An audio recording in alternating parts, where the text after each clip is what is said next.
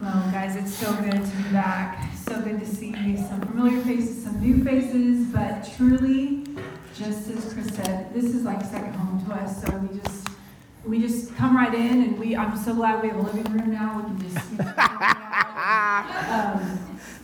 we just sure love you guys, and I'm not even gonna say too much because I literally will start crying. So.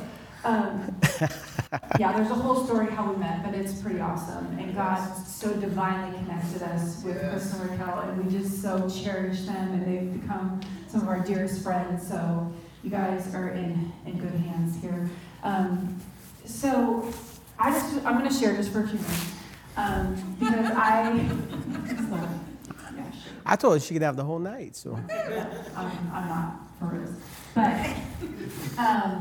I was just asking the Lord, like, what do you have for this weekend for CORE, right? I get a word from the Lord and really want to see what God wants to do here, right? And so I heard him say, remember your first car? And I'm like, Lord, did you hear what I said? You ever wonder if God has those, like, squirrel moments? Like, you ask him a question, you're really, like, excited to hear what he has to say. It's like, squirrel! Wait, he's like way over here. I'm like, what about my first car? And I was taken back to my 17-year-old self at the dealership with my grandpa looking for my first car. And, one thing about my first car that was so awesome, it was a gift. And I just so valued and cherished that my grandpa was going to get my first car for me. But in order to receive that gift, I had to stay within a certain budget, right? And so he gave me a budget, and I found a car that was in that budget. However, it was a manual, and I did not know how to drive a stick. But I really wanted this car. So I had a choice to make. I'm like, okay, so I can literally learn how to drive this car right now, or I can't get it, and I'm going to have to probably get a car that I don't really want. So what did I choose to do? I'm like, all right, salesman, you ready to teach me how to drive a van? So that's what happened. Yeah. The sales guy literally taught me how to drive a stick right then and there. And what happens when you're first learning, if any of you guys, I'm sure you guys all know how to drive a stick here in Texas. But us Cali people, I don't. We're a little spoiled with our automatic stuff. So what happens though when you're learning?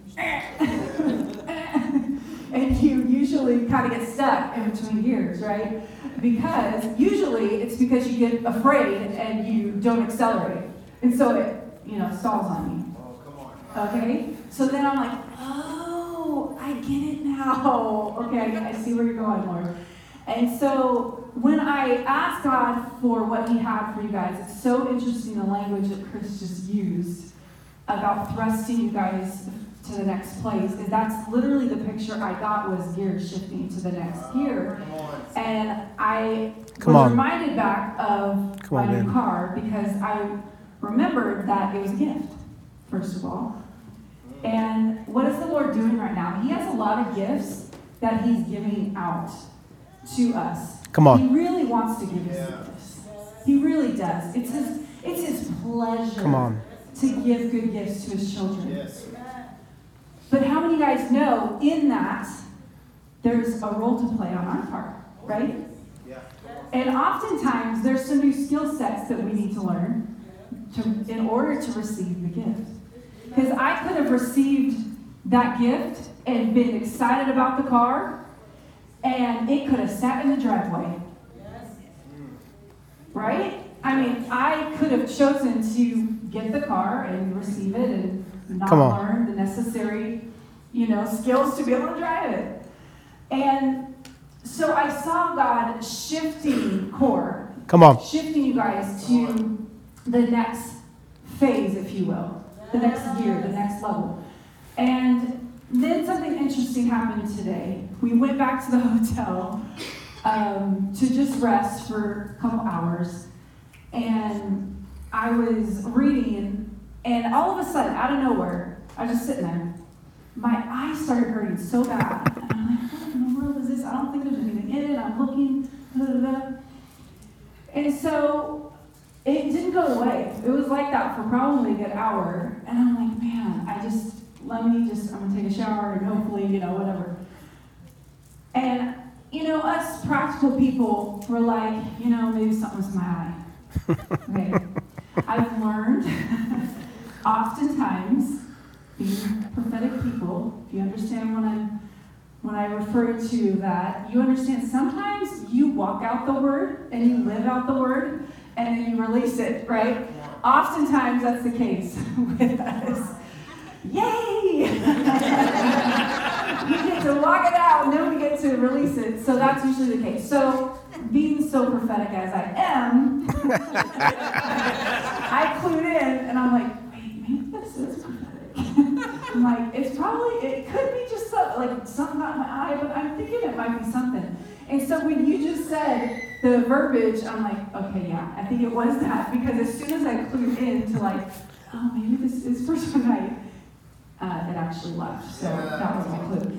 So because I literally was closing my eye for like an hour. I couldn't even open it, it hurt. And so that was the picture I got. I literally got a picture of being in a car with one eye closed and trying to shift gears. And I don't know about you guys, but if you've ever tried to drive with one eye, that's not very easy to do. If you have something in your eye or something, and then trying to shift gears in the middle of that, right? And I just feel like some of us are in that place where you can't quite see clearly. That's good. Like Chris was saying. And I know this because I know that this is where we've been. And like I said, we usually walk out things and we've felt major transition in the air, and I know a lot of people are in that place. And the Lord reminded me during worship that, I'm always taking you from glory to glory, right? Always. Yep. There's always upgrades available. There's always new things to step into. But do any of you guys feel like you're stuck at 2? Like glory, 2, glory? Like I feel like there's some of us that, okay, what about the next, okay, glory, 2 glory. Like there is a new level of glory you're going to step into, but sometimes in order to do that, you have to step into it, right? That's good. You have to step into it. And so that takes action on our part. That takes participation. Sometimes I think we're waiting for the Lord to just drop his glory on us, which he does that, and I so love it when he does that. It's amazing. I welcome that, Lord. I welcome that. But oftentimes, it doesn't look like that. Want to do something? Yes, Lord.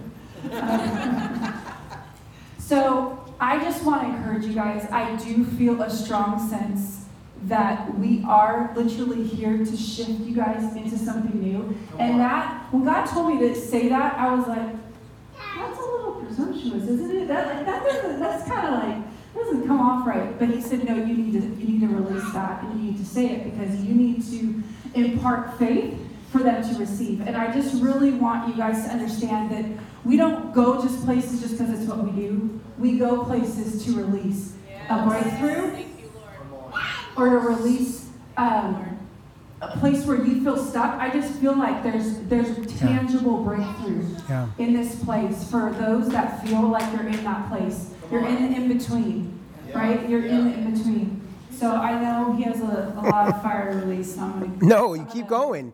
No, man. But we're excited. We're excited. I just want you guys to get your faith up, because God is about ready to do some cool stuff.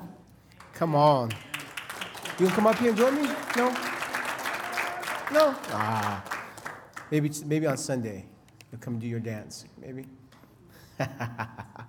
Oh, wow. So good to be back in the nation of Texas. Some of y'all got that. Yeah, we're going to have some fun tonight. Man, I wish you would have just kept talking. I was like, this is so good. I just sat down and I was taking mental notes. That's so good.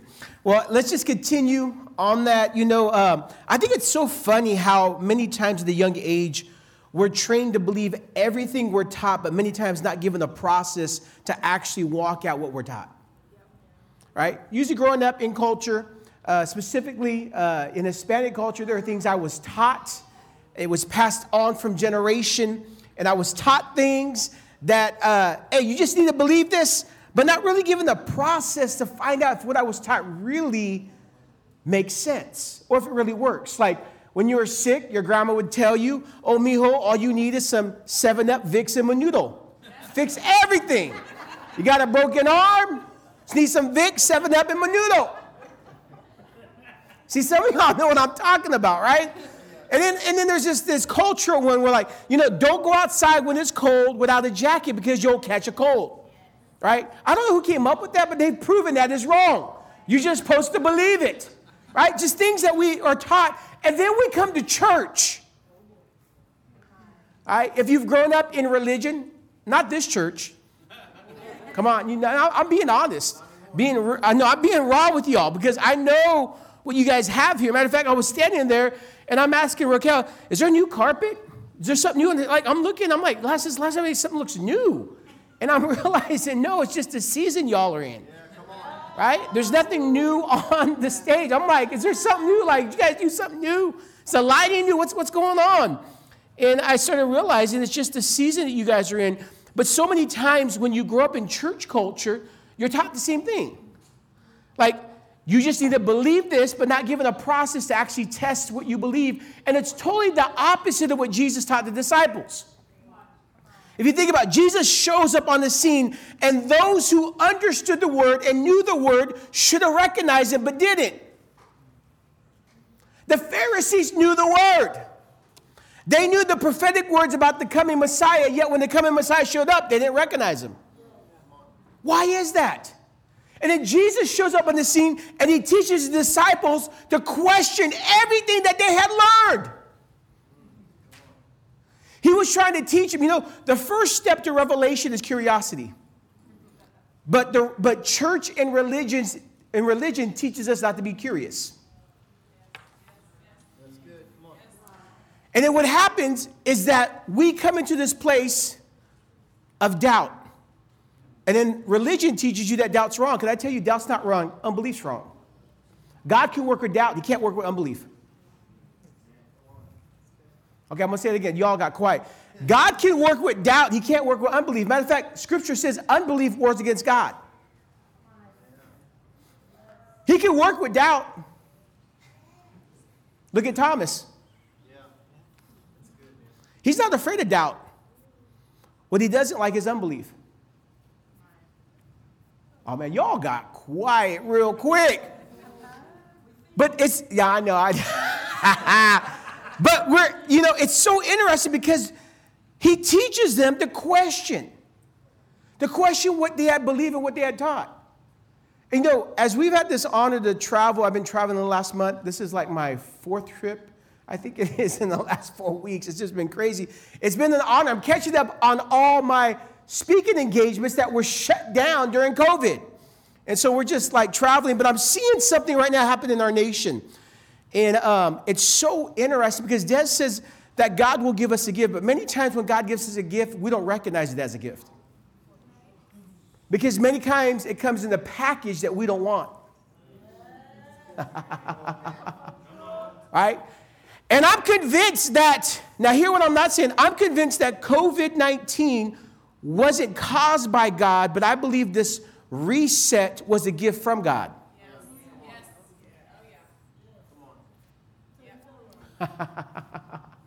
Why? Oh, there's so many reasons why, but I want to talk to you. I do believe that we're in a time of redefining and rediscovering. And there's several things that are happening in the church right now as a whole that we're seeing. God is wanting to redefine visions, value, vocabulary, and vehicle. And we'll talk more about that on Sunday. But I just kind of wanted to set the stage foundation tonight for where we're going to go even on Sunday a little deeper. But I want to talk about this because it's very interesting. Because what's happening right now, God is the God, remember this, God is the God of generations, not individuals. Okay? When God thinks, he thinks in generations. Now, the gospel's for you, but it's not about you. Okay? So God loved you as an individual, but he's thinking generationally. He was a God of what? Abraham, Isaac, and...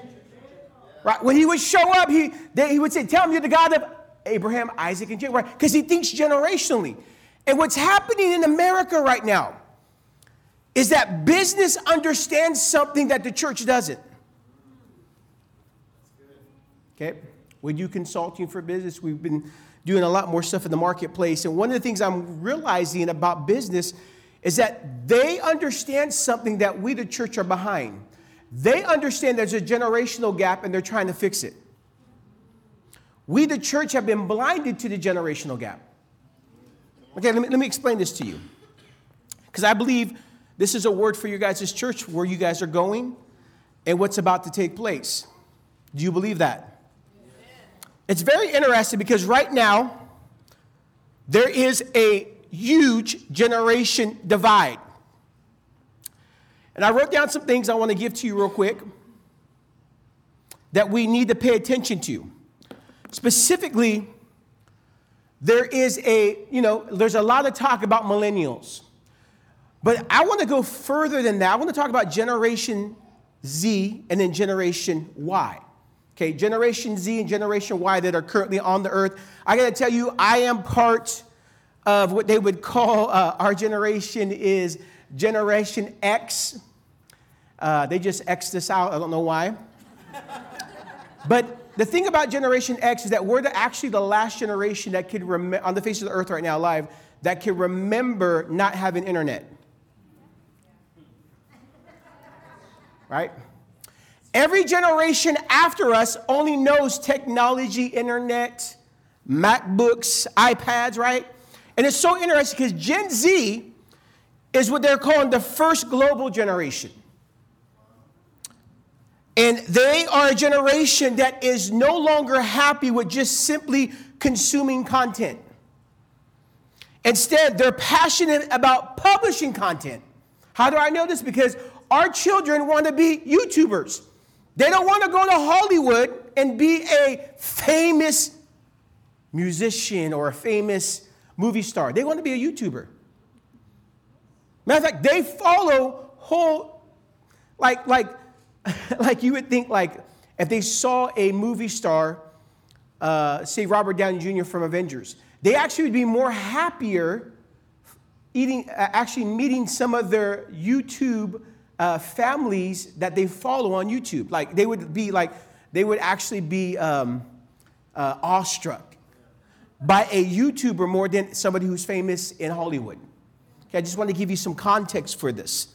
We're seeing it with our children. Why is this so important? Hold on. We're going somewhere.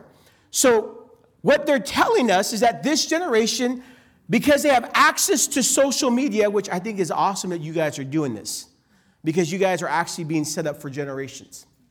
Okay?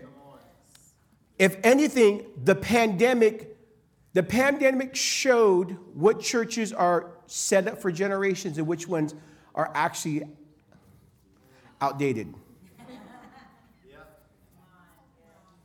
I actually know churches that have shut down during the pandemic because they weren't ready for a pandemic. They only know how to meet in person. They didn't know how to meet on social media or on internet.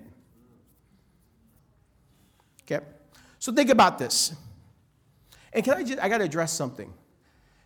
When the internet first came out, the church got on their soapbox and said it was evil. Now, how many of them are using it to actually...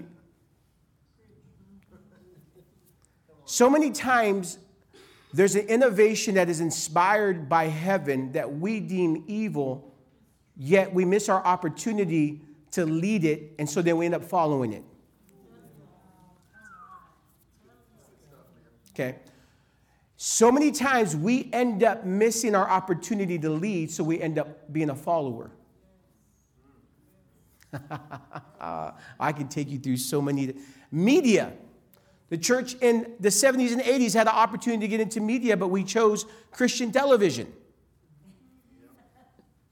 Now, there's nothing wrong with Christian television. I'm just saying that God wanted to send individuals to reform that mountain of influence. Now we're paying for it because now we have fake news. You actually know the mountain of media was, the purpose of it was to actually display truth. Right? You should know the truth. Truth will set you free. Ultimately, we're seeing right now all over America that we're being lied to. How do we know that? Because there's more people trapped in fear, because truth doesn't produce fear, it produces freedom. So if we have a whole nation in fear, it's probably because we're being lied to. We doing all right tonight? Come on. I'm too grown to lie. I'm going to tell you truth. And I'm too old to care. So this means that access to social media and the internet has created in a generation the ability to instantly publish thoughts, ideas, and dreams in real time. So what does this mean to the church? We have to change the system. The church in North America is set on a system of consumerism. We come to consume. All of church in North America, I can't speak internationally, but in North America, it's based on the system of consumerism. We're not set up for producers. Yet the gospel wasn't made for consumerism. It was actually made for you to go out and show what you actually have. So the generation coming is actually ready to walk out the gospel than the one that's currently in the church right now. All right, smile break. Come on, show those pearly whites. Some of you got them pearly yellows. That's all right. Come on. Right? And so, unless we get ahead, we're always going to be trying to catch up. And what's happening right now, there's a generational divide, and the enemy wants to blind us with a political spirit and with media right now. Because if I can get you involved in a political mindset, I actually rob you of a kingdom mindset. Right? We're not supposed to get into the political, we're supposed to get into the kingdom. My Bible says that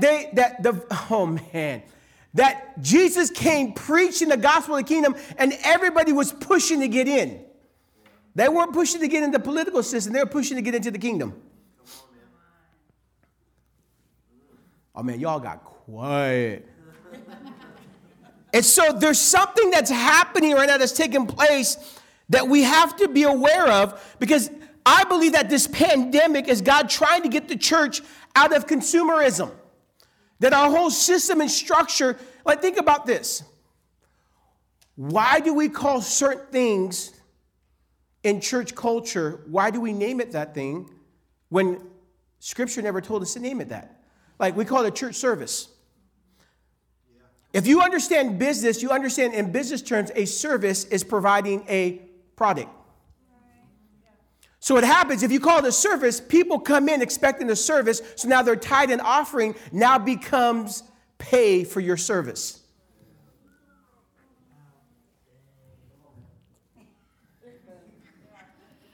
Never once did it say in Scripture you're supposed to call it a service. It said they gathered. Matter of fact, you know, churches in the Scripture were not known for their buildings. They were actually known for their name. When they called the church in the Acts, it wasn't known for the building. It was actually known for the people.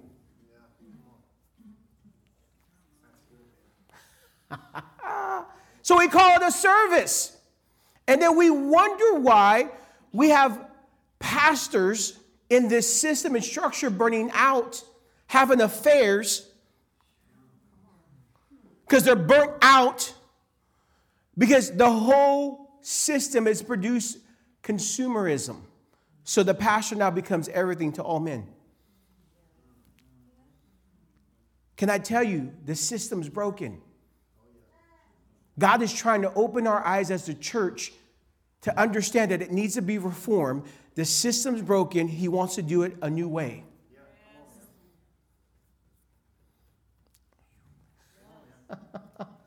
And this is what Core Church is. I believe you guys have been awakened. See, can I tell you, we don't need another revival. We need an awakening. If we need another revival, then we're in trouble because revival means to revive something that's dead. Are you dead? What we need is an awakening. We need to be awakened to see. Come on. He's awakened us to see what we were really created to become. Right?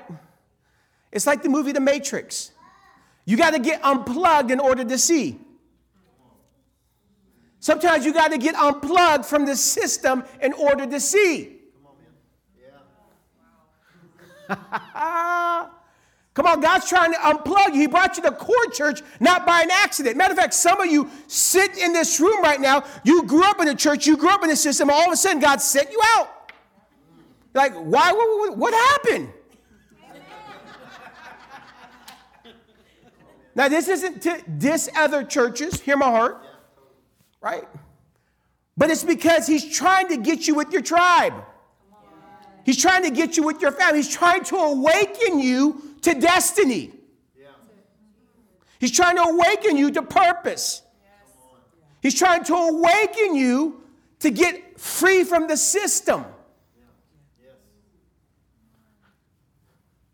He didn't call you to a religion. Matter of fact, for some of you, this may be a little bit of a rude awakening, but when Jesus came on the face of the earth, it says, oh, I love what it says, John the Baptist came to prepare the way for Jesus. John the Baptist's message was repent, for the kingdom of God. What'd you say? Is at hand. And then Jesus shows up on the scene. Says not only is the kingdom of God at hand, but it's now here. Jesus didn't come to establish what we know as North American Christianity. Matter of fact, the word Christianity wasn't even in his vocabulary. Man made that up. We're followers of Jesus.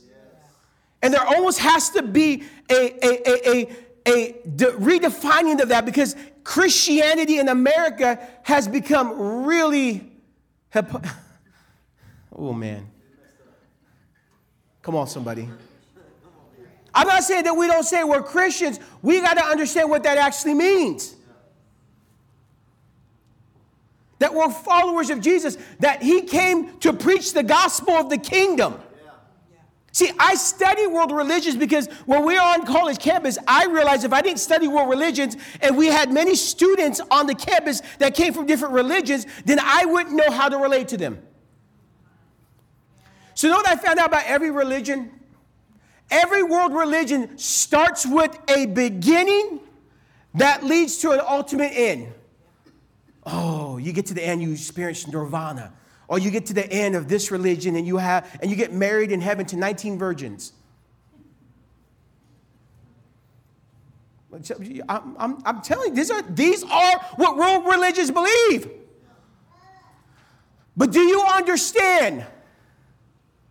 The Bible, the Word of God, being a believer in Jesus Christ, it's the only religion that doesn't start with a beginning to an end. It starts with somebody's end becoming your new beginning.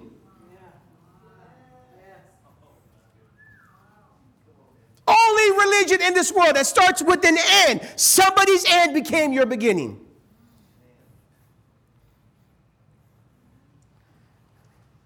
And it's the only religion that promises you inheritance. Not that you have to work for something, that you actually inherit something. It's good. Come on, y'all. It is really, really good. So we're on this journey as the church. You as Core Church are on this journey to get out of the system of consumerism to actually become a supplier.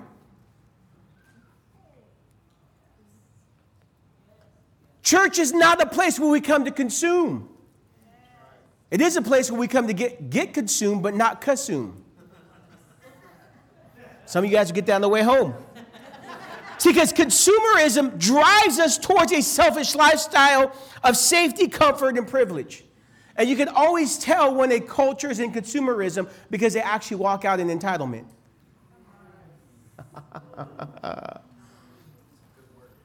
See, fear is overrated and leaves a person a consumer. Fear is the beginning point of consumerism because it's always in that business term of supply and demand. But in the kingdom, there's no supply and demand. Because in the kingdom, there's only one measurement of growth. Did you note that? Jesus said, let there be light. He spoke in creation, and science has proven that there's still things being created.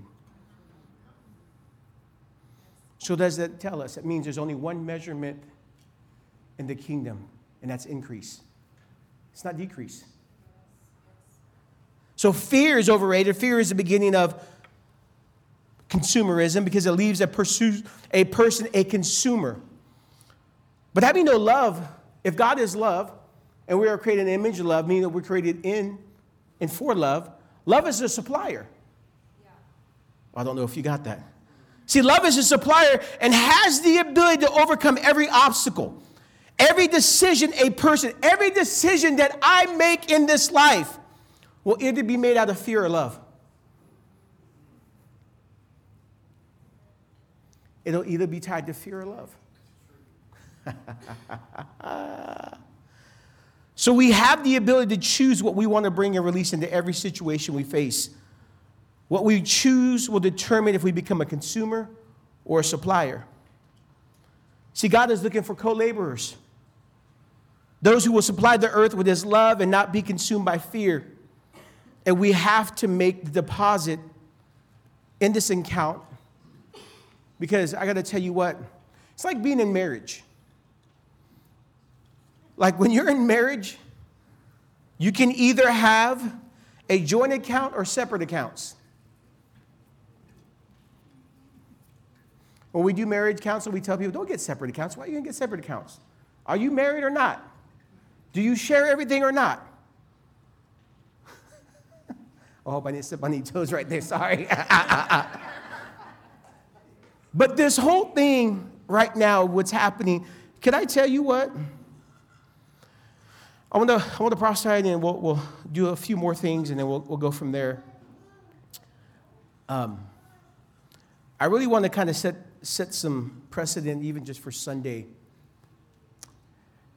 God is not worried who our next president will be, but many believers are.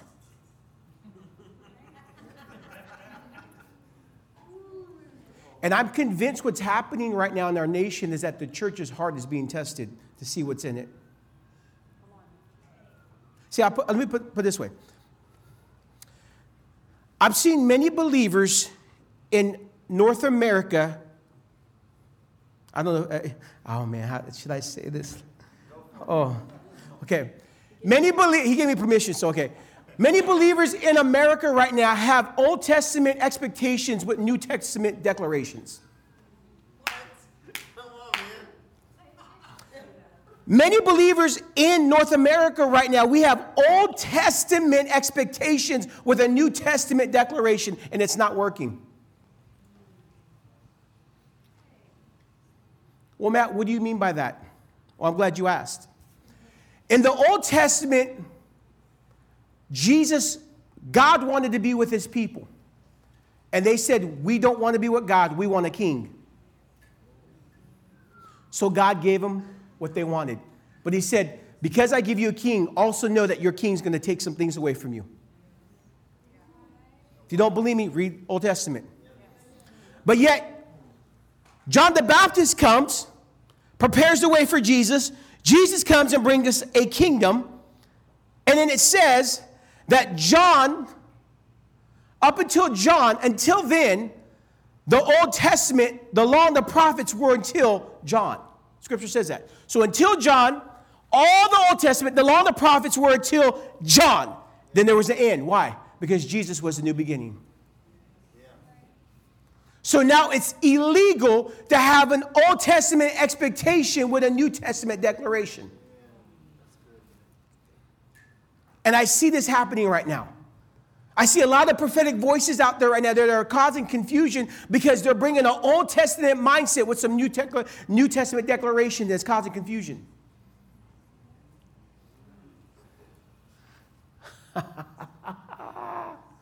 Oh man, y'all, we doing good? Everybody smile, smile break. Why is this so key right now? And I'll tell you, I want to give you what's happening right now. In the Old Testament, you had to wait for the priest to show up, and then God would show up. In the New Testament, God is now within you, so when you show up, God shows up. Okay? But with an Old Testament mindset and a New Testament declaration, what it looks like this. You ready for this? We feel powerless, so now we put our expectation onto somebody who we deem is powerful to have power for us.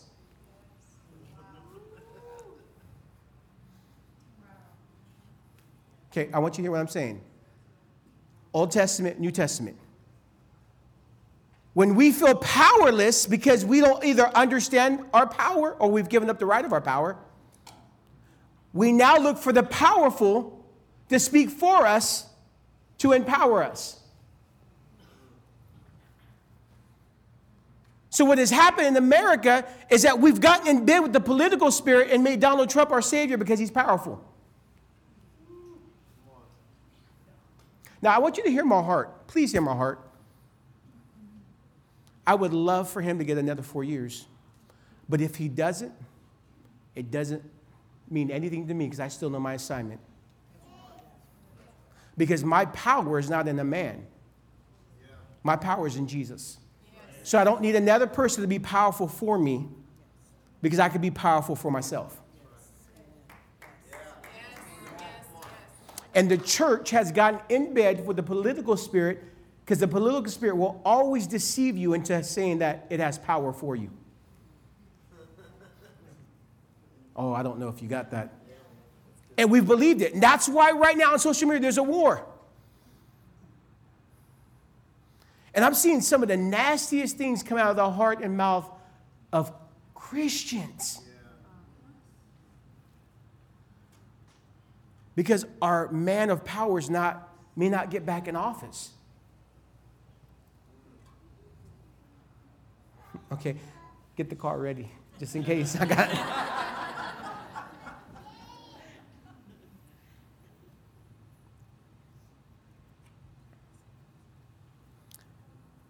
So regardless of who wins, I know my assignment's going to be different. If Trump wins, that means my assignment is to bring wisdom like Solomon. But if Biden wins, that means I go to a Daniel, a Joseph, covert. See, either way, I know my assignment doesn't scare me. Because I know where my power and my freedom comes from. That's why Jesus said, get under Caesar. What is the Caesar? Get unto the Lord. What's the Lord? So my right was a vote, and I took that right. I voted. So whoever wins, I can live with. Long as it's not unjust, legal, yes. I'm watching that. I've been praying. That's one of my declarations. Lord, let anything that's been hidden come to light. Yes. All right? So I can live. God can win with any hand he's dealt with. The problem is most Christians can't.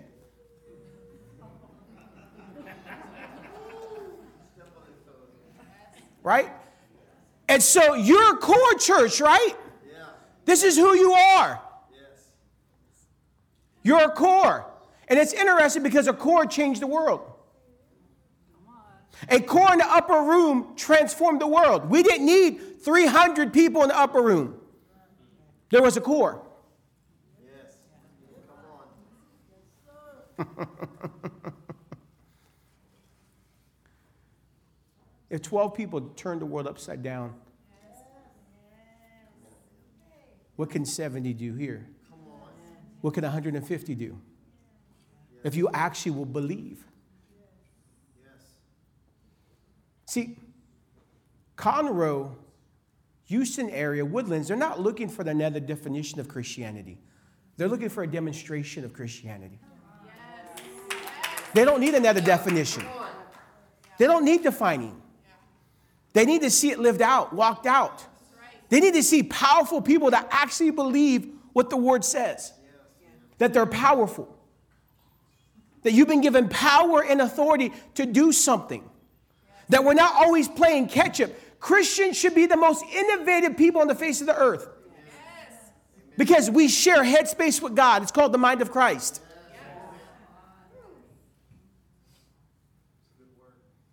We shouldn't be playing catch up. We shouldn't. Because if we're playing catch up, that means we've given up our right and responsibility. And we've given up our power and authority. See, you will always look for a king to have power when you don't believe you're actually from a kingdom.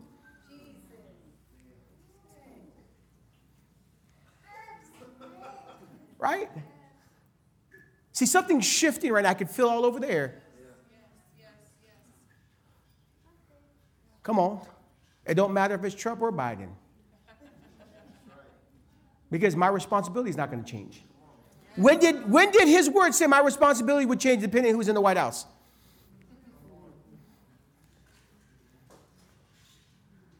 Matter of fact, that which you judge, you can't love. The moment you move in judgment, you've already cut off. You can't actually love.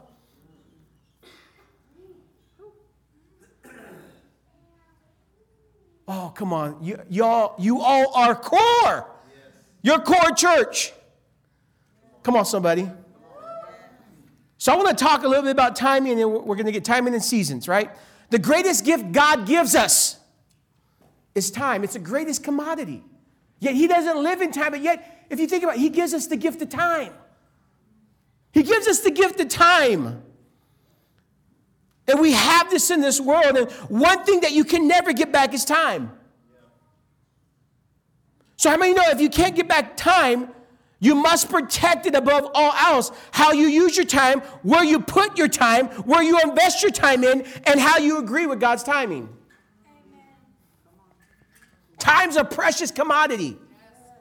It's more precious on this earth than finances. Because in order to make money, you need time.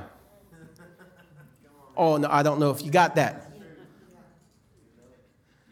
And because we've gotten in bed, the church in North America with the political spirit, it's caused a fog to come in that has set over churches and blinded them from the thing. And actually, it blinded them from the timing of the Lord because we've had a political mindset and not a kingdom mindset.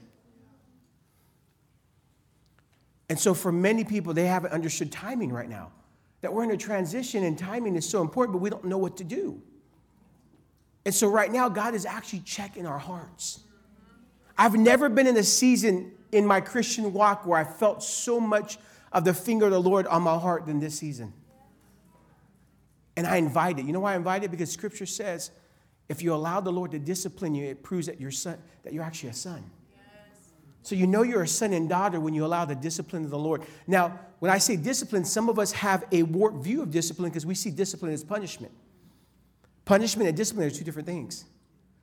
It's God's goodness that he actually, you know what discipline looks like in the kingdom? God calling you higher to who he created you to be to become mature. Maturity is a good thing. Immaturity is not good. Oh, come on, somebody. And I'm realizing this. When we have a religious mindset, when we have a political mindset, many times we don't understand leadership because we don't see leadership as maturity. We think it's political, positional, or gifting. The most gifted in the room doesn't always lead. In the kingdom, it's actually the most mature. I'm going to say it again. The one leading in the room is not always going to be the most gifted. It's actually the most mature. You see it throughout Scripture. David wouldn't have become king if it was upon gifting. Because his brothers were more gifted. He actually was more mature.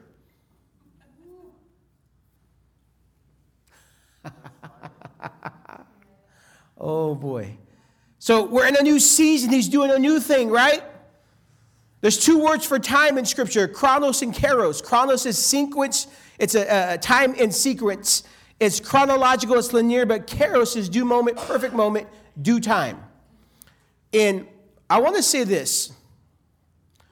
I want to kind of give you language for the time that we're in that, once again, I believe business people understand it right now. During this pandemic, there was a business word that became very, very popular. It's the word pivoting. The ability to pivot. If you've been in business and marketplace, you understand it's a word they're using a lot. Silicon Valley in California, pivot. They're talking about pivot. And what they're talking about is understanding your customers and understanding the times, understanding what's working best for you, and also understand how to be effective, to pivot.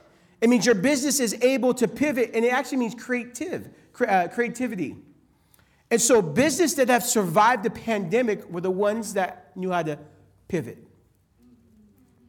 So my message has been entitled, even though I'm halfway through it, Are you ready for the shift?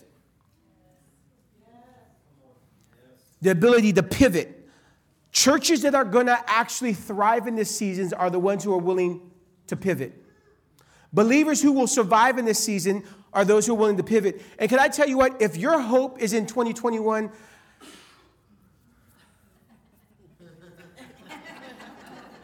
I've been around and I see a bunch of Christians and believers in church. 2021, it's going to be. No, it's not actually going to be the year. It's actually 2022. From 2018, God has been preparing the church for 2022, what's coming. We've been in a preparation season because preparation attracts opportunity. Preparation attracts opportunity. 2022, get ready. Now, I'm not saying don't have hopes for 2021. I'm not saying that like negative stuff's going to happen. But all I'm saying is that we put all our hope in something that God's not actually breathing on.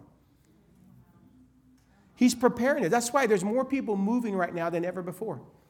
And we're always in transition. But I want to talk about, there's what Des said, there's glory to glory transition, and then there's epoch transition. So an epoch transition is when the whole body of Christ is in the transition, not just individuals. And we've entered a new epoch season, E-P-O-C-H. And that's actually a kairos moment. It's when God is transitioning the whole body of Christ, not just individuals. And so right now, people are getting their callings rediscovered or actually getting new callings, and it's causing them, God is positioning people. Physically, people are moving. Because this positioning is for the next 20 to 30 years of what the church is going to begin to look like. And so God is moving people. He's moving people out of churches. He's moving people out of states, out of countries. And it's this epic transition time because God is repositioning people for what is here and what's coming. Yes. See, I've told this story here before, but I feel like I need to tell it again. We went on our honeymoon to Maui, and we went to this place called Little Beach. But there's nothing little really about this beach because it's a normal beach, but they call it, Big Beach, not Little Beach. They call it, I better watch out. I can't say that too fast because that's not going to be good. And so we went to Maui to a place called Big Beach. Got it? And I was saying that fast and they didn't want to, stumble. I was like, whoa. And it's not a very big beach. It's actually a little beach, but when they call it Big Beach is because there's big waves, right? So I'm out enjoying myself. I'm swimming, water's up to my chest, and I'm just having fun. And before you know it, the water gets sucked down almost to my knees, but I'm not paying attention. I'm just enjoying myself, right? And then it dawns on me. Okay, wait, I was up to water right here, now it's down to my knees. Oh no! Right? So, mind you, I'm a former athlete. It may not look like it now, it used to be. Hey, they say stay in shape, round's a shape. So, and I've been knocked out. I've been knee to the head. I've had a bat. I've had some concussions. And so I know what pain feels like. But when I turned around, this wave was massive. It hit me so hard that I blacked out for a moment. And I just remember when I came to that I had watched a television program that said that most people end up drowning when they get in a wave because they're disoriented and they don't know direction, so they end up swimming down when they think they're swimming up.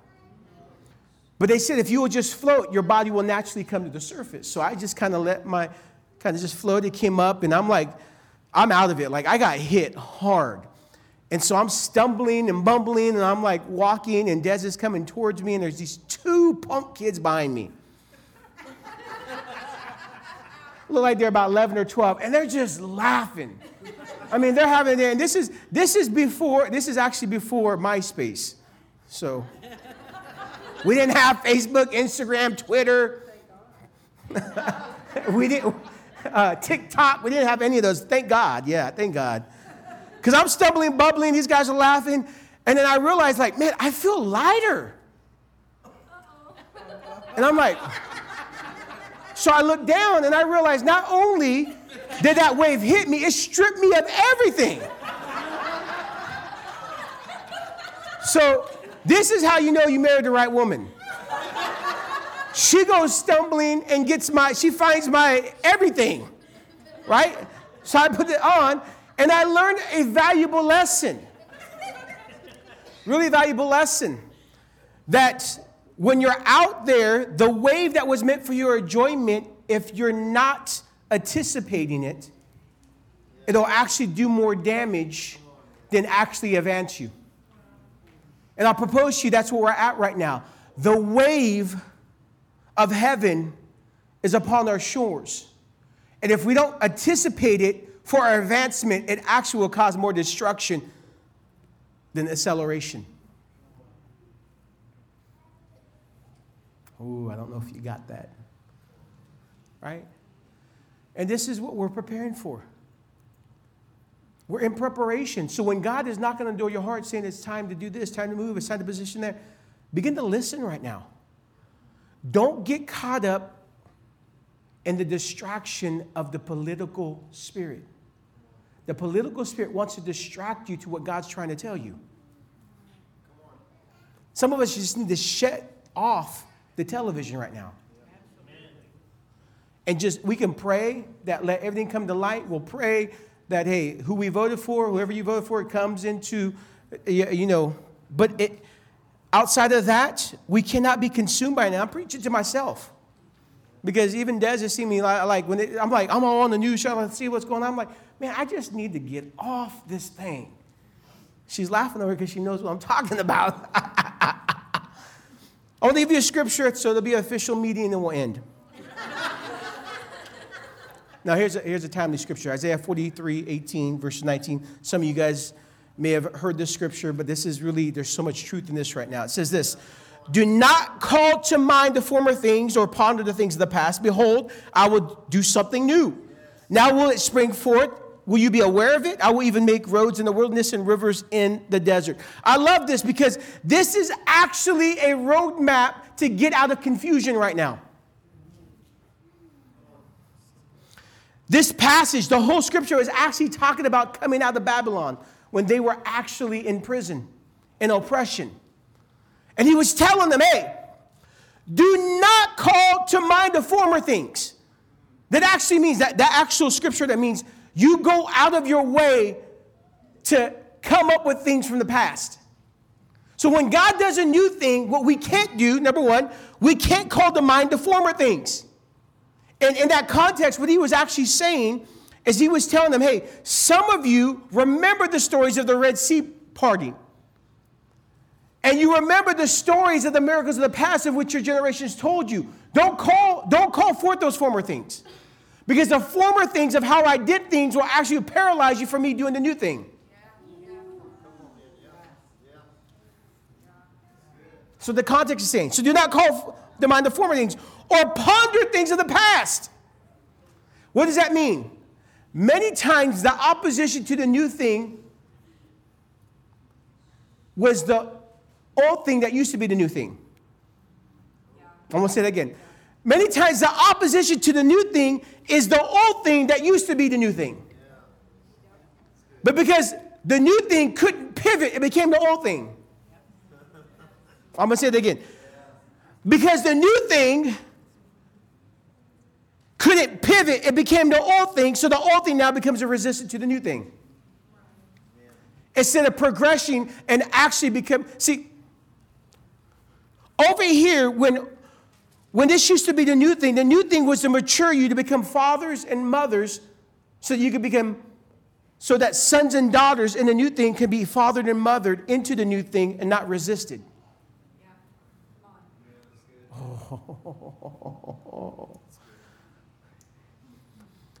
And so he's saying in this context, this is so good, do not ponder the things of the past. You know you're in the old thing and you're resisting the new thing when you can only talk about how God used to do things then. Oh, remember when we were River Church? Remember when we used to have this? Remember when we used to have the old fellowship hall? Remember those days? And we're always remembering, thinking that the old is actually better than where he's taken us. And so we actually come out of alignment with the kingdom and into religion because religion always believes the old was better than the new. But in the kingdom, you believe you're going from glory to glory. So we honor, see, we can, many times religion teaches you to live in the past so you can't see a future. But we're supposed to honor the past, live in the moment, and look towards the future. So we can honor the old thing, but we have to prepare right now so that we learn how to live in the new thing. Right? So do not call to mind the former things or ponder things of the past. For behold, I will do something new. Now it will spring forth. Will you not be aware of it? Now watch this. He's saying whenever he does something new, you'll always be aware of it, but you won't always know what it is. His language was specific. He said aware. He didn't say no. Oh, I don't know. You will be, behold, I will do something new. Now it will spring forth. Will you not be aware? Will you not be aware of it? I broke this down because I wanted to understand what he was really saying there. First, we understand he withholds us, telling us, he withholds from us, telling us what the new thing is in order to keep us from trying to anticipate his ways, thereby limiting him. Our part in his new thing is to let him work in us readiness to respond. So when God says that he's going to do a new thing, there's something very reassuring about the fact that it will be done right. His way, not our way. Okay. Second thing, he doesn't tell us in order to free us from attempting to drum up the faith. Because if God told us the new thing, what it was he was going to do, we tried to help him.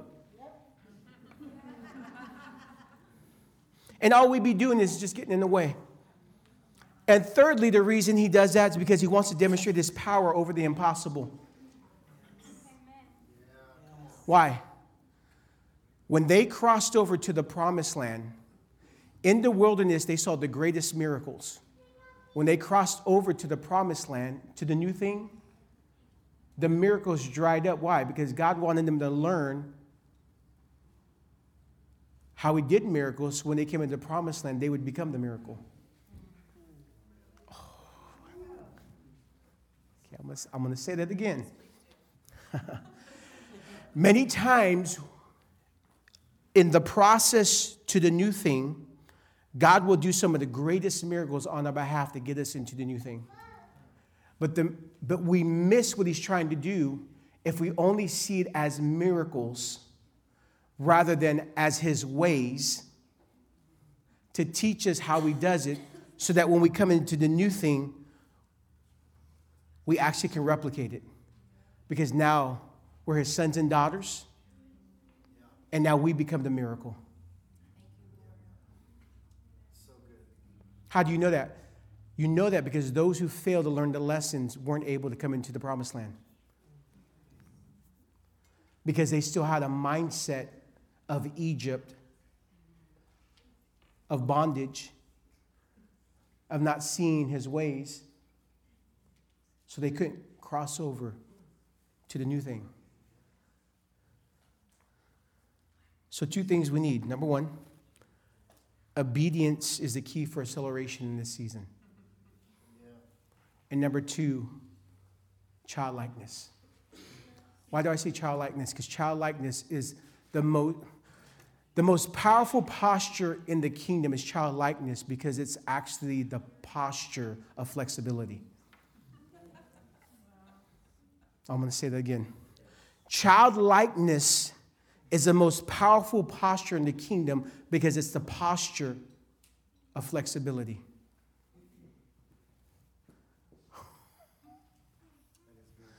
That's why he said, I want you to have faith as a child. Childlike, not childish. We got some childish Christians right now. I see them on Facebook posting stuff.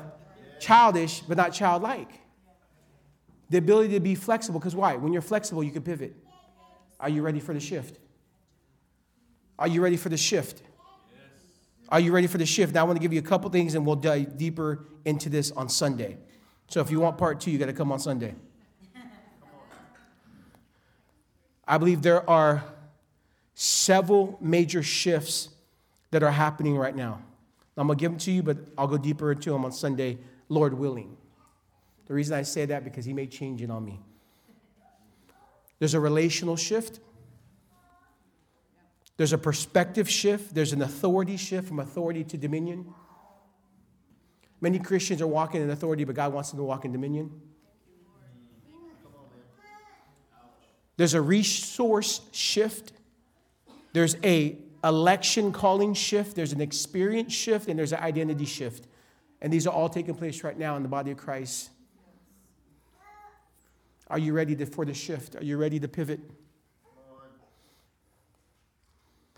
Now I'll give you some practicals. How do we respond to the shift?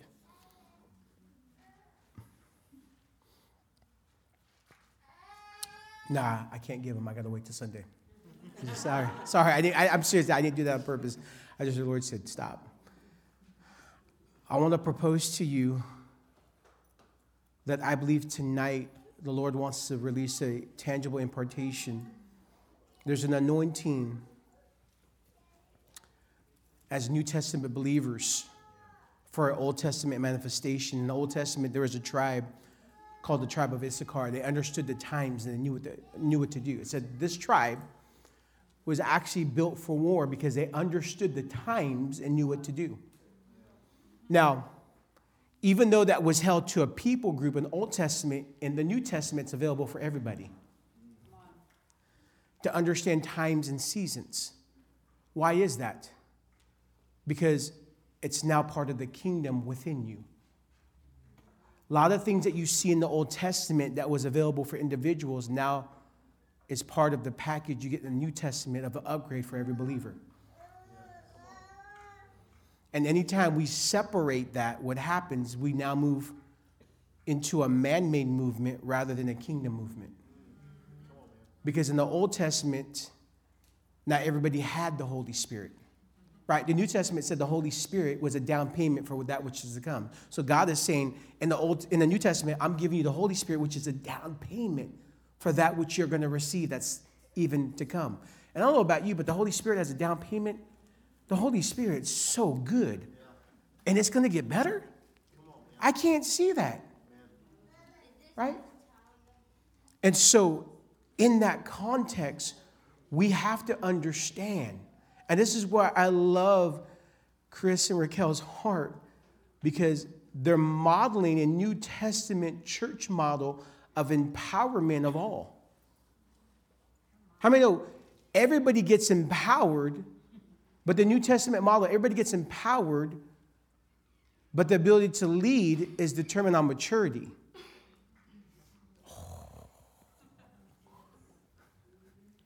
I don't know if you got that. Promotion in the kingdom comes because of maturity. Not because of power, not because of authority, not because of gifting, but because of maturity. He wants to mature you. Come on, somebody. And so this season of maturing where he's testing our heart is actually a promotion. See, in the kingdom, testing is always for promotion. And if we don't redefine our definition of testing, maybe you grew up like me where you were afraid of tests because you went to high school, like you could study all night, and then once you got the test, you like freaked out and you forgot everything. So it gave me a bad test. It gave me a bad taste in my mouth. So when I read scripture about testing, I was afraid. But then I realized, no, testing is for promotion. And what we don't realize, every test he gives you is an open book test.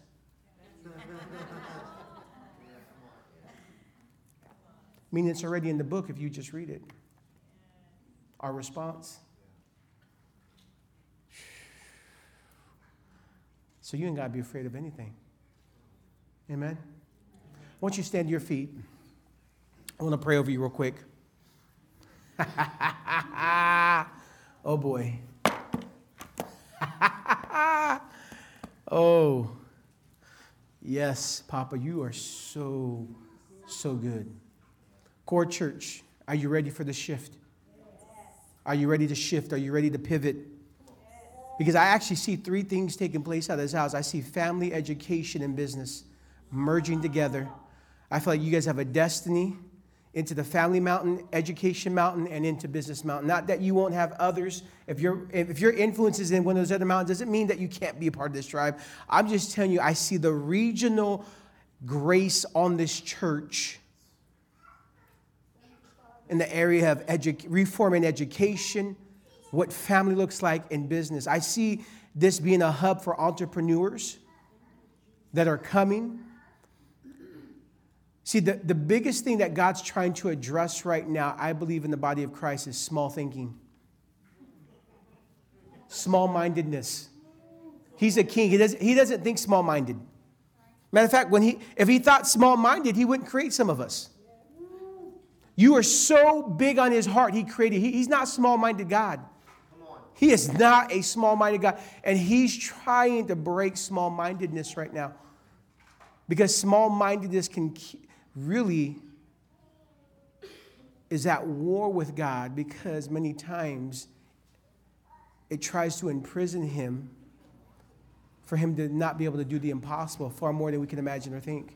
In order to have a mindset of far more than we can imagine or think, we can't be small-minded. God's not looking for small-mindedness, and he's not looking for open-mindedness. Meaning your mind's so open that you don't got a brain to think. I've seen those Christians too. They're so open-minded, their brains fall out.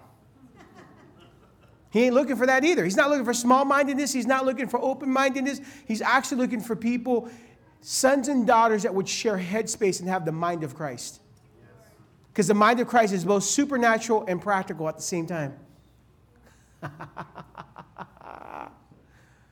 So, Father, we thank you. And we just say, I want you to make the declaration as a believer in Christ, as Core Church. I want you to say, Lord, I declare I'm ready for the pivot. I'm ready for the shift. I'm here for a purpose. I'm here for a reason. Lord, activate that anointing of the sons of Issachar within me, that I would have understanding of the days I'm living in, and I would know what to do. So, Father, I receive for you, and I declare as a prophetic act that I'm stepping into the new thing. I want you just to take a step forward if you can. Just take a step forward. You're crossing that threshold. We're stepping into the new thing. We're stepping into the new thing. We honor the old, but we're stepping into the new. We say this is a new day. This is a new season. We are new people. We're gathering. We're gathering. We're saying yes to the kingdom and no to the political spirit. We're saying yes to the kingdom and no to the religious spirit. We're saying yes to the kingdom. We're saying yes to the King. That He's the King of kings and the Lord of lords. That He is so good. And so we throw off. We do not call to mind the things of the past.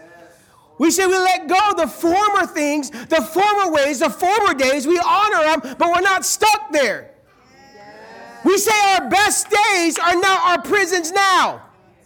We say that our best days then are not keeping us in prison now to stepping into the new thing. We honor, Father. We thank you how we saw you move in the past, but we're not satisfied with how you move because we know you go from glory to glory. So, Father, we position ourselves rightly to be recipients of what you're doing now. Because, Father, we say we have family members, we have friends, we have co-workers, we have people in our schools, Father, that know they need you. They need an encounter, Father. So I need everything that you have for me. Let it come forth. Lord, I declare that I'm moving from the posture of consumerism into the posture of co-laboring. Father, we say we're done with the system of consumerism. You called us to be powerful. And so we rightly activate and take back the power and authority that you gave us as sons and daughters. And any area where we gave up that right, we repent of. Whether we put it in the political system, the education, whatever system we put it in, we rightly take it back. And we make a declaration this day, this night, Father God, that our best days are here and now and coming. Yes. And Father, we're thankful for the moves of God in the past, but we know you're doing a new thing, not the next thing. So Father, we're not going to take the next step into the old thing. We declare that we're taking a new step into the new thing. And so Father, we thank you this night for what you're doing. In Jesus' name, and I believe is it Gabe? Gabe, right? Gabe, there is an anointing on you for business. I see it all over you. It's dripping. I see God dripping. I saw oil fall from heaven unto your hands. And I heard the Lord say this. There's a saying of, there's this old saying that he has the Midas test. Everything he touched turns to gold. But I heard the Lord said you have the glory touch. That everything you put your hand to is going to manifest the presence of God, and it's going to double. There's a doubling in your life. What you begin to put your hand to, there's a doubling. I also saw God hand you one of those feather pins. I don't know what it's called. It's like a quill pen. I saw God hand you a quill pen, and he said, it's time to write, it's time to write, it's time to write. There's actually, I actually saw curriculum coming out of you, and it's going to be a mixture of your life story, but also something in the area of entrepreneurship that I actually saw you putting your pen to that was actually going to bring a whole people group out of poverty. So God is actually, matter of fact, I got to go do this. So I saw keys, so I'm just putting these keys in your hand. And God is giving you keys. Wow. He's giving you keys for the Latin culture to pull them out of poverty mindsets. Whew. You'll never go a day without because Father is going to show himself strong on your behalf. I actually saw him bringing your name and your face before individuals that were going to partner with you. And I saw some fathers and mentors coming into your life to help bring some necessary connections for the next step that you're supposed to take, because there's this entrepreneur, there's this business thing that's on you, and I just saw anointing drop on you for the producing of this.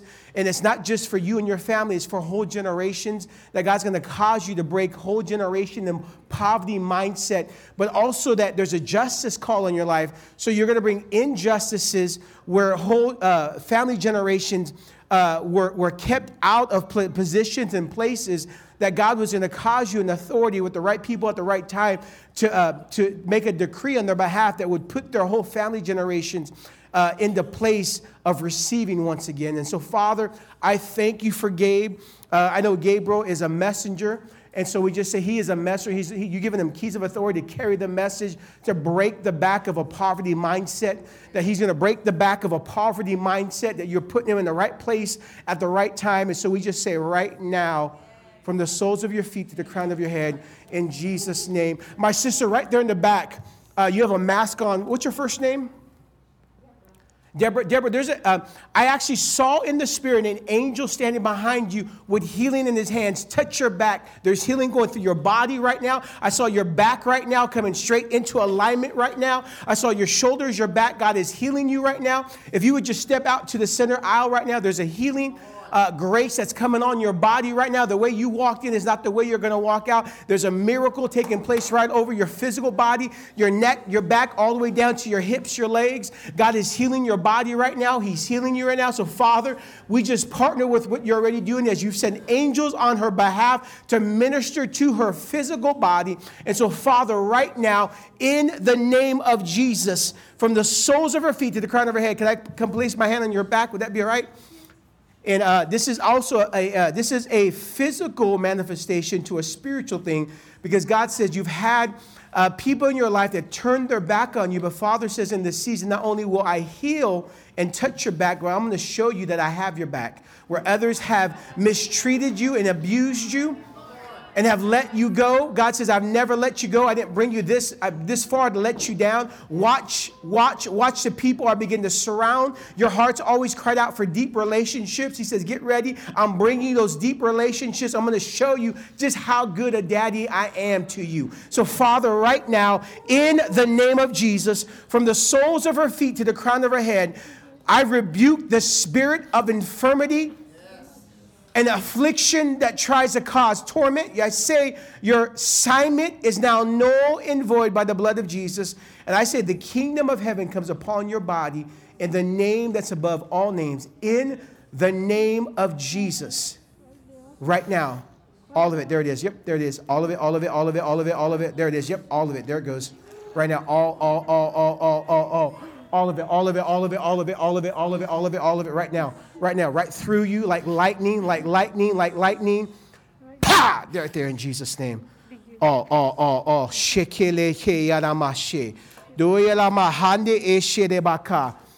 fire, fresh fire, fresh fire, fresh fire down from your head all the way down to your feet. God says you're not out of your mind. You've had people tell you that in the past. You're actually in his mind. So, Father, I thank you. I thank you. I thank you. I thank you. I thank you. I just bless your body, mind, soul, and spirit with the shalom of heaven in Jesus' name. In Jesus' name. I want you to go ahead and try and test your body. How you doing? How you feeling? What's going on? I feel okay. Thank you. Come on. Father, we say more.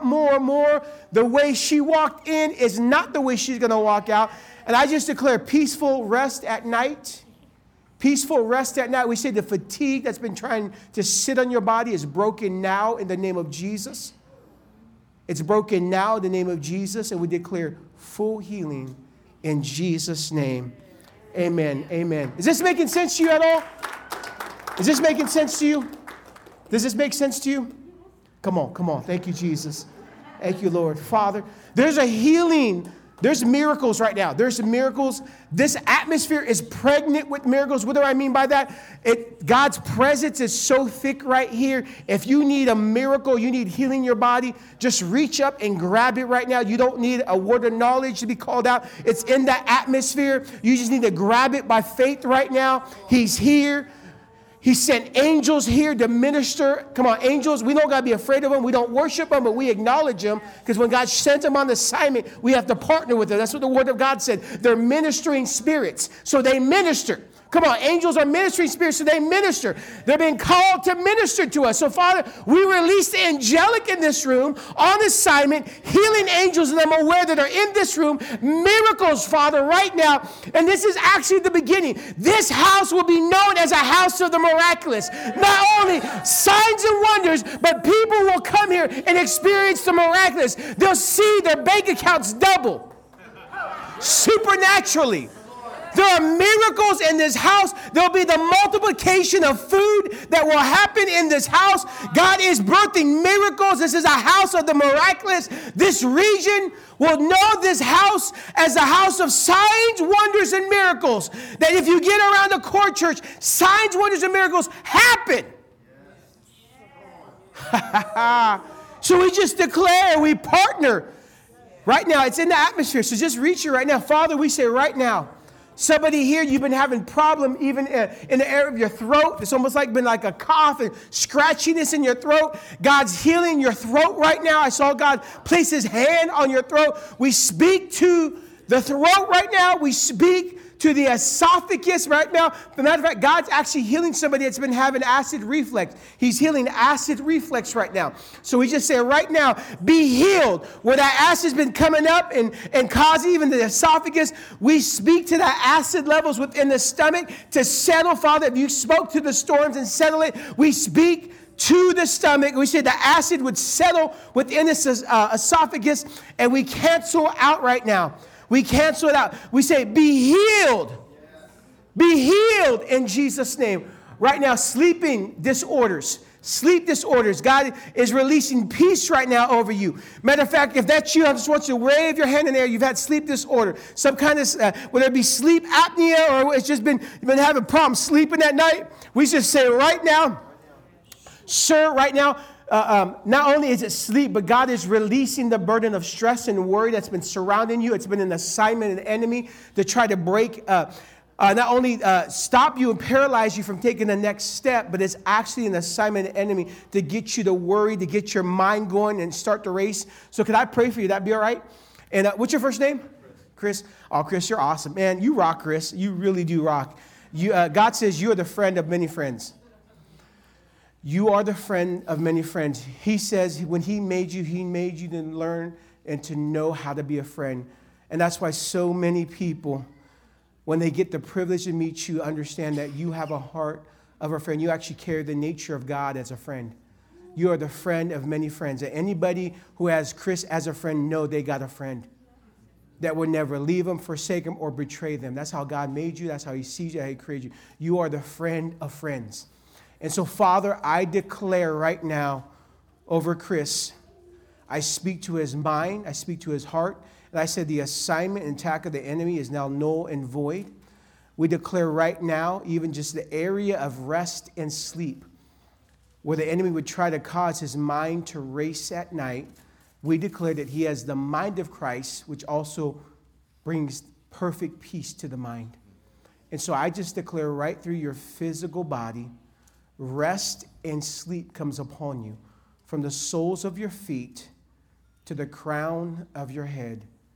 I bless your body, mind, soul, and spirit with the shalom of heaven. And I also declare the way you walked in, you will not walk out the same. Father, bless him right now. This is your son. This is your son who you love so much. He says you're brilliant. You actually are a brilliant thinker. You're more brilliant than you give yourself credit for. You actually see structures and systems and know how things function. God created your mind in such a way that you see things outside the box, and you know how to paint outside the box. And that's because God has put such a grace and gifting on you, Chris. And you are so needed. You are so needed. You are so needed in this season. So God's opening doors that were once shut, and he's shutting doors that have been opened that no longer need to be open. And so, Father, I thank you for Chris. And I just declare wisdom, bless you all the days. You are a friend of friend. I actually saw you mentoring a group. I saw a mentoring on you I saw people being gathered to you, that you were going to mentor them in the area of how to get breakthrough, even in the area of their personal identity. And I don't know how that's going to function, what that all looks like, but I just feel like the Lord's going to speak to you more, have a conversation. They're just going to be drawn to you because of just who you are. And so I just bless you right now and everything God has for you in Jesus' name. Amen. Come on. Let's just give him thanks right now. Come on. Now, come on. No, that's the clap you give Tiger Woods. We're talking about the King of Kings and the Lord of Lords. He's worthy. He's worthy. Come on, there's none like him. He is so good. My brother right here, how you doing? What's your first name? Ronnie, you are so awesome. You rock so much. God loves you so much that he said, I'm stopping the service to point out my son, Ronnie. Ronnie, you are the protector of all protectors. You're like God's bodyguard. You literally have a heart to protect those. Matter of fact, growing up, you've always had a heart for the underdog. Matter of fact, it's caused you to get into some fights for those who didn't have a voice. And God has always put within you, the way he created you, to have a heart and the skill set to defend those who are voiceless. And so you're like God's bodyguard. You're his protector. Even though the Lord says you have such a soft heart, there's a side of you to protect those who've been voiceless. And in this season, God is promoting you. There's a promotion that you're stepping into because God is about to bring you to a place where you're going to be able to have a voice and a platform to speak for those who have no voice for themselves. And I actually saw God send you into places and even neighborhoods where there are those who have been fatherless, and I saw you standing for the fatherless. That God's put a heart of a father in you to be able to speak to those who've had no father. And that your story and your testimony is way bigger than you think. It's actually going to impact many people's lives because God says he never once gave up on you. You've had others give up on you and say you're never going to do this, never amount to that. Even said you're going to be like this person, but God says, no, Ronnie's going to be who I created him to be. And so every label, everything that's been put on you to try to stop you from becoming everything God created you to be is now coming off you right now. It's lifted off you now in Jesus' name. And Ronnie, you are God's protector and defender. He's caused you to come up and be raised up into a defender of the faith, that you will be able to stand for those who can't stand for themselves. And God says, Ronnie, if you trust me and you believe who I say you are, never will there be another day that you'll have to go without. For I will show you the provision of my hand, because that's how much I believe in you, my son. And so, Father, we just bless Ronnie right now. I bless your body, your mind, your soul, and your spirit. And I declare, Ronnie, you are who God created you to be. And it's so cool because I actually saw you. I'm from California. I actually saw you driving a lowrider. And you were like in this lowrider, and it actually had the switches, and you were just kind of just on the switch, and you were just going about your day, and you hit a switch, and all of a sudden, a tire fell off. Then I saw it replay again, and this time you were in the car, and you hit the switch, but this time you had a passenger, and when you looked to the passenger and you hit the switch, the tire didn't fall off, you actually changed directions. And I felt like this was a picture for your life because the person in the car with you was Jesus. And he's saying, you recently had to go through a situation where you felt like all the wheels were falling off. It seemed like the last 24 months there's been chaos, but God says he's just jumped into the arena of your life. And now things that in the past went wrong are now going to go right because he's anointing your ears to hear him so clearly, and he's about to speak to you in dreams. So in the night season, God's going to open up. Your dream life's going to get a lot vivider because God's going to begin to speak to you in dreams. And these dreams are not only directional dreams, but they're actually going to be for your family. And I don't know who it is, but part of this word and season you're in, because there's been someone praying for you. I don't know if it's a praying mom, a praying grandma, a praying wife, but someone's been praying for you.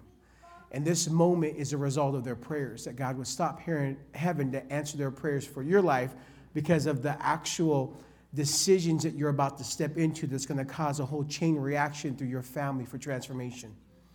And so, Father, I thank you for Ronnie, and I thank you for who he represents and who he is. And so, Father, I say and I declare that you've anointed his ears to hear because he's going to hear clearly your voice in this season. So bless him right now in Jesus' name. Amen. Amen. Come on, come on. Come on. God is so good, y'all. But I feel like we're supposed to stop now. I know that's a hard stop, but I know this. I can minister from gifting, but I never want to minister past anointing. Some of y'all will understand that. You can minister from gifting, but it's best if you minister with his anointing, his presence. Right? And so I know when there's a stop, and I feel like I need to stop. And we will continue this on Sunday, though. So I'll just turn it right over to you guys. I know this is the awkward part. I'm like, oh, man, but he said stop. So I'm like, all right, I'm going to listen.